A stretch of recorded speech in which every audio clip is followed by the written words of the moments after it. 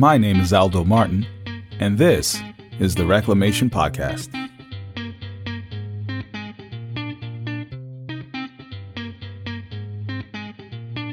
In the very first episode of the podcast, I used the word cult to describe the ICOC. Some agreed with my assessment, while others disagreed, to say the least. I've had many conversations with people regarding the usage of the word cult, or regarding my usage of the word cult. And the conversations varied in nature, right? Some of the conversations were verbal, written, in person, virtual, over the phone, on the record, and off the record. You name it. You name it, right? Interestingly enough, however, hardly anyone asked me why I used the word cult. Hardly anyone asked me how I came to that conclusion. Usually, things were said like, well, I didn't have a negative experience, so for me, it wasn't a cult, assuming that my conclusion came as the result of negative experiences. Or, well, I'm not upset or bitter, therefore I don't see it as a cult. Again, assuming that my conclusion came out of bitterness. I've also heard, well, I don't like using the word cult because that's what the crowd does. As if my conclusion was born out of ignorance or a lack of thought on my part. On the contrary, my view came as the result of reflection, consideration, evaluation, and then acceptance. I left the ICOC back in 2004 because I had had enough. It was time to go. I explain more about that in the season 2 finale titled, What More Can I Say? I didn't leave the church because I thought that the ICOC was a cult. In fact, I left still believing that the ICOC's brand of Christianity was the only valid brand that existed. Even after my departure, I was still indoctrinated. Several years later, after leaving, Elena and I watched the documentary on the Jonestown Massacre. I didn't know much about the event outside of knowing that it happened.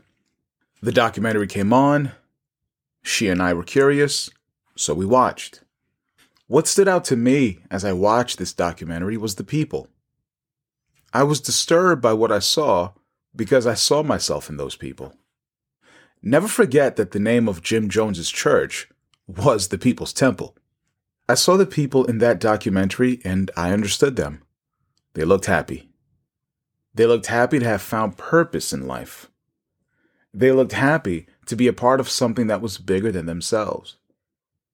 I could tell that what the church offered them was better than what their previous lives could offer. In their eyes, I could see that they found love, acceptance, and community. I was disturbed because I thought I was no different from them. Jim Jones and the People's Temple did not become a cult when over 900 people died on a November night. It was a cult well before that. Because I saw the parallels between the members of the People's Temple and myself, I began to ask myself, was I in a cult? Being called a cult member was not new to me.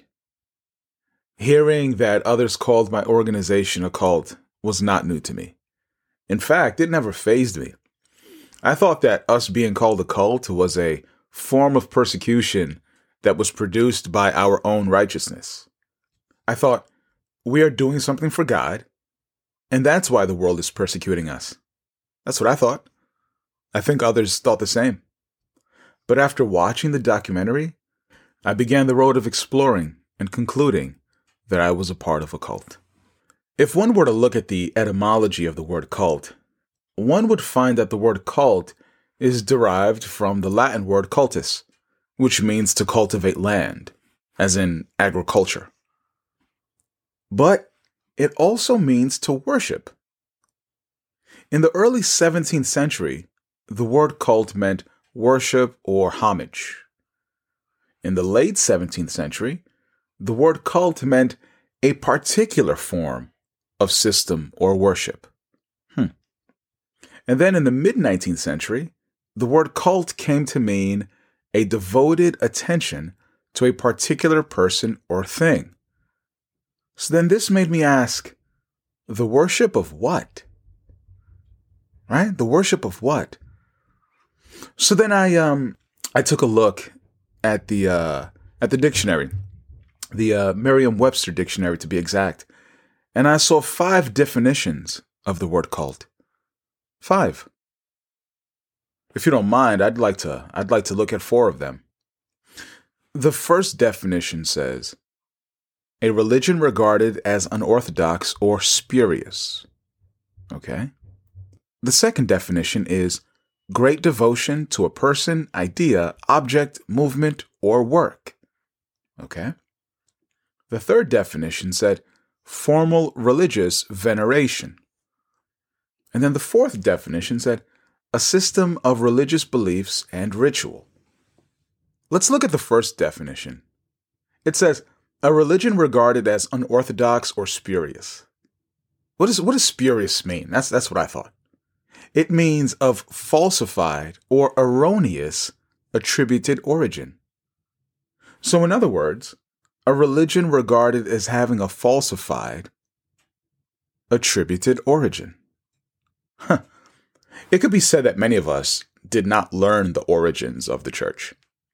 It could be said that many of us did not do our part in researching the origins of the ICOC. It could be said. It could also be said that many of us were taught a history of the movement, and we simply just trusted our leaders.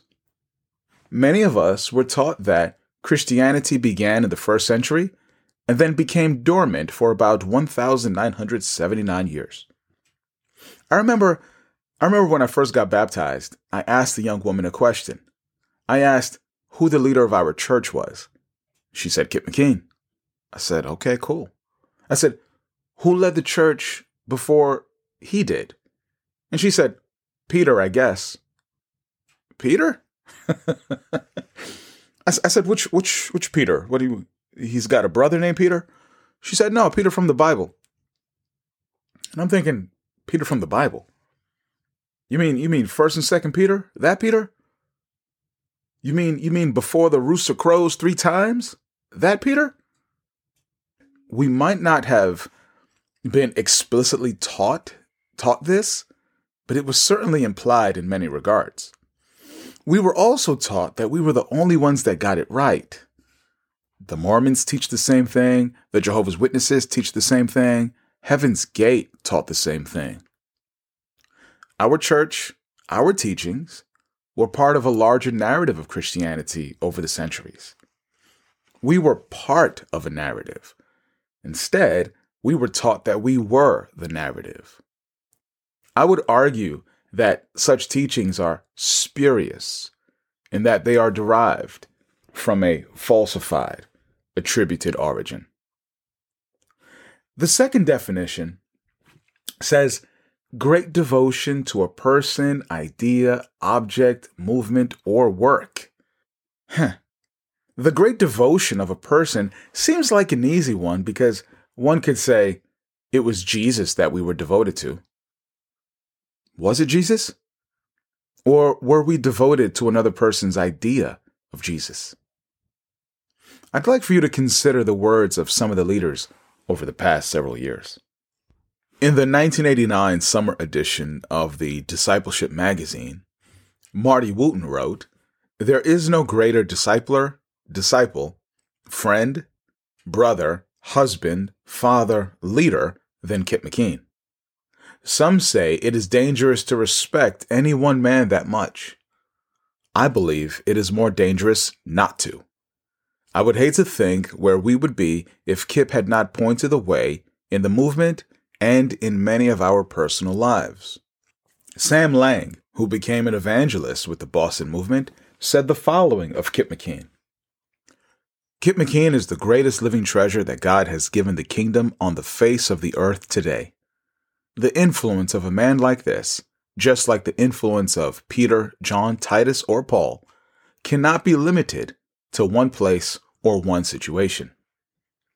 In 1987, Marty Fuqua stated, Jesus was loyal to the people he was discipling. The person who disciples me in the Lord is Kip McKean, the evangelist of the Boston church. I want to be just like him. When he tells me things to do, you better believe I listen. I want the guys who I am discipling to want to be like me. Another leader of the church, I won't mention his name because he passed away, and I want to be respectful to him and his family and not mention his name. In 1988, he did say, I want to be able to imitate Kip McKean. I want to preach like him. I want to think like him. I want to talk like him. He then said, it would suit me just fine if I could leave this place and say, I just want to be exactly like Kip. That would be enough. Mike Taliaferro, and I've heard people pronounce the name Tolliver, he, in 1988, spoke about someone that was hesitant to imitate Kip. He said to the guy, you can change your character. And the guy says, I don't know, man. I don't know, Mike. I just don't know if I will ever be like Kip. To which Mike responded, look, we need to imitate Kip. But how are you ever going to be like Jesus if you don't think like Kip? These quotes can be found in the book titled, What Does the Boston Movement Teach? Volume 1, written by Dr. Jerry Jones. You can find the book and you can find these quotes for yourself. Hey, listen, don't ask me for a PDF version. Don't even ask me to borrow my copy, okay? No, my brother, you got to get your own. But if you do get your hands on it, you'll find these quotes in there. To take it a step further, at the Manila Conference in 1994, Andy Fleming said, imitate the faith of your leaders. You don't have to understand it, just look for it and imitate it. Kind of like when they tell you the origins of the church, right? Don't ask questions. Now, I'm not judging these men for what they said. This is what they thought at the time. Perhaps they've changed their minds. Perhaps. Nonetheless, I find it important to examine these words because they demonstrate the fourth definition of the word cult, which is formal religious veneration. And what is veneration? Veneration is the respect or awe inspired by the dignity, the wisdom, the dedication, or the talent of a person. A person. The worship of a person. In other words, the cult of personality. Henry Crete said this term in 2003 in his letter titled Honest to God in 2003. Doug Jacoby said it in 2019 as he described the church from 1979 to 2003. Therefore, little old me from the Bronx, New York, saying this is nothing new. It's nothing special. It's been said before. I thought that I was part of a cult because we worshipped the church. We worshipped the leaders. We worshipped the purpose of evangelizing the world in a generation. We worshipped our system. We were a self-sealing system, as Dr. Lalich would call it. We were in a culture that discouraged us from reading outside material that was critical to the church. And if anyone did so, it was done in secret. We were in an environment that was controlled and micromanaged, and we were supposed to follow another man's version of Jesus. A system was set up where everybody's in charge of somebody else, and nobody is in charge of himself, as Dr. Howard Norton put it. For all the reasons that I mentioned before, is why I believe that I was part of a cult. You know, one of the words that we used a lot was the term struggling. I know you'll remember that term. The word struggling was probably the worst thing that a member of the ICOC could be labeled as. If you were labeled as struggling, then you were seen as less than. You were seen as not meeting the mark. You were seen as uncommitted. And I have a friend of mine who I have a friend of mine who we talk often, and a lot of the times he describes himself as being a struggling brother back in his church days, back in his time with the ICOC. And I said, dude, you weren't struggling. You were resisting what they were trying to make you into. That's what it is. We were trying to achieve a certain personality type. So when you struggled, you were resisting that. How many times were you told, or maybe you were the person that told somebody else, to imitate the one that discipled them? I know I've seen it. People would dress like the one that discipled them, incorporate some of their mannerisms. I saw it. And if anybody wants to tell me that didn't happen, I'm going to tell you right now, stop the conversation right there. And if you don't acknowledge that or see that, then we have nothing to talk about. So to those who were labeled as struggling, nope. I want to remove that word. We're going to remove struggling and replace it with resisting. I resisted who you were trying to make me into. And while I'm at it, we advertised ourselves as being like the church that was in the Bible. We said that about ourselves. Nobody else gave us that title. Nobody else gave us that title. We gave ourselves that title as the church, the direct descendants from the book of Acts. And we used to tell people that and say, hey, look at our church. Now look in the book of Acts. Doesn't it look the same? Doesn't it have all the characteristics? Aren't we all nations? Aren't we with each other at the temple square? I think that's what it was. Aren't we with each other daily? Aren't we preaching the word? Aren't we spreading the gospel? So we were likening ourselves to the church in the Bible because of our characteristics, or because of the characteristics that we saw in the Bible. Okay. So if we're going to use that logic, then what's wrong with me saying, well, I think this church was a cult because I look at other cults that exist in the world and I see the same characteristics? Why not? Why can't I say that? Why can't I say that? Listen, if you want to disagree with me on any of this, that's fine. I'm not interested in any debates because my mind is not going to be changed by what you say to me. It's not. I know what I've witnessed. And you know what? With that being said, I had some great times and made some lifelong friends there, in spite of what I was a part of. I made some wonderful memories in spite of what I was a part of. I remember the campus ministry that I was a part of and the camaraderie that I had with the guys there. Honestly, don't tell the sisters this, but I think the sisters were a little jealous of us because we had so much fun. They really were. The sisters were hating. I remember at that time, the campus ministry I was in was like 30, 40 disciples. It's some large number, might have been 50 or close to it. And we were baptizing people left and right. And then I remember I asked one of the leaders, what did it take for me to be an intern? Right? I was interested in this. And his response, well, I won't go into the details of his response, but let's just say that his response was along the lines of, you're not sharp enough. Okay? He didn't say that explicitly. Maybe one day I'll tell you exactly what that conversation was like, but you're not sharp enough.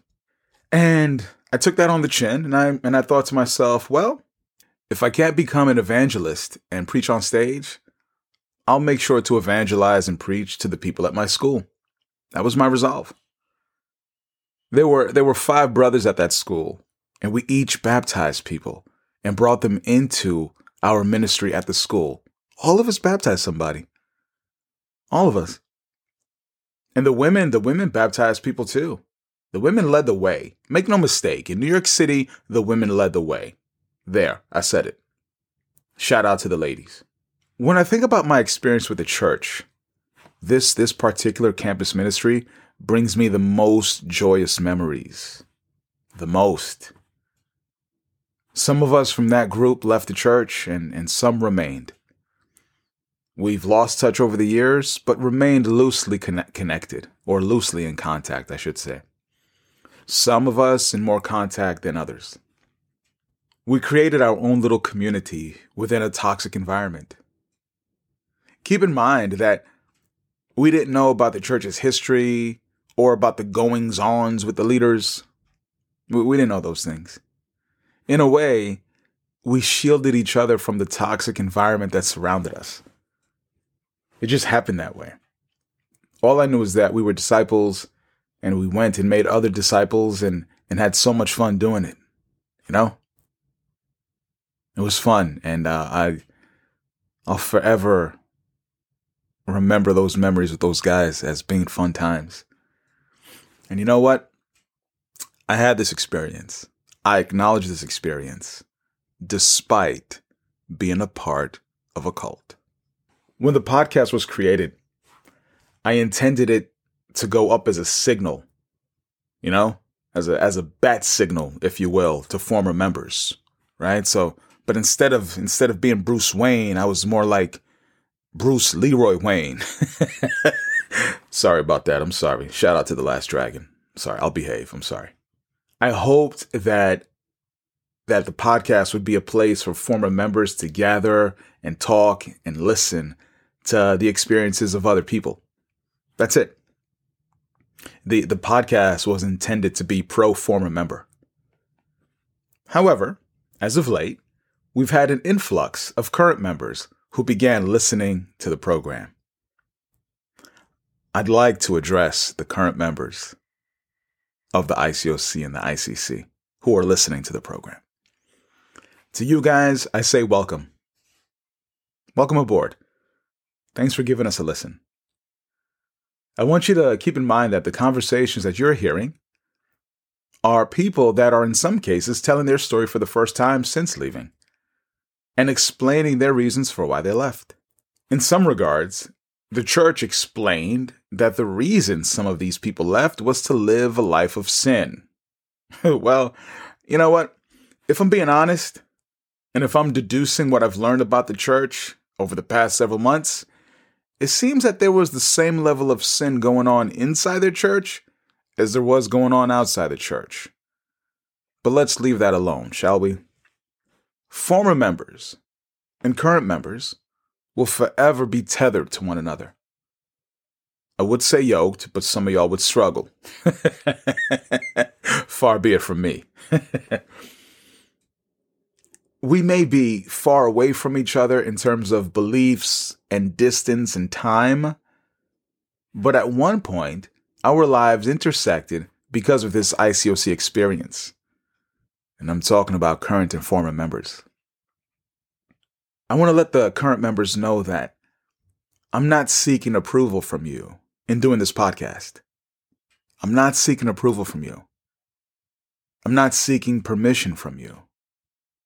Perhaps some others feel the same way as I do. I've heard some current members refer to former members as bitter and therefore dismiss them and their words. I've heard current members refer to former members as angry and therefore invalidate their experiences. As you listen to the program, perhaps you can listen to the experiences of other people and use these words to improve parts of your congregation.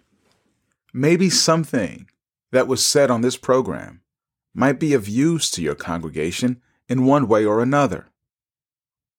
Whether you listen to former members or not, I think that the experiences of the former members will always linger like a specter within your congregations.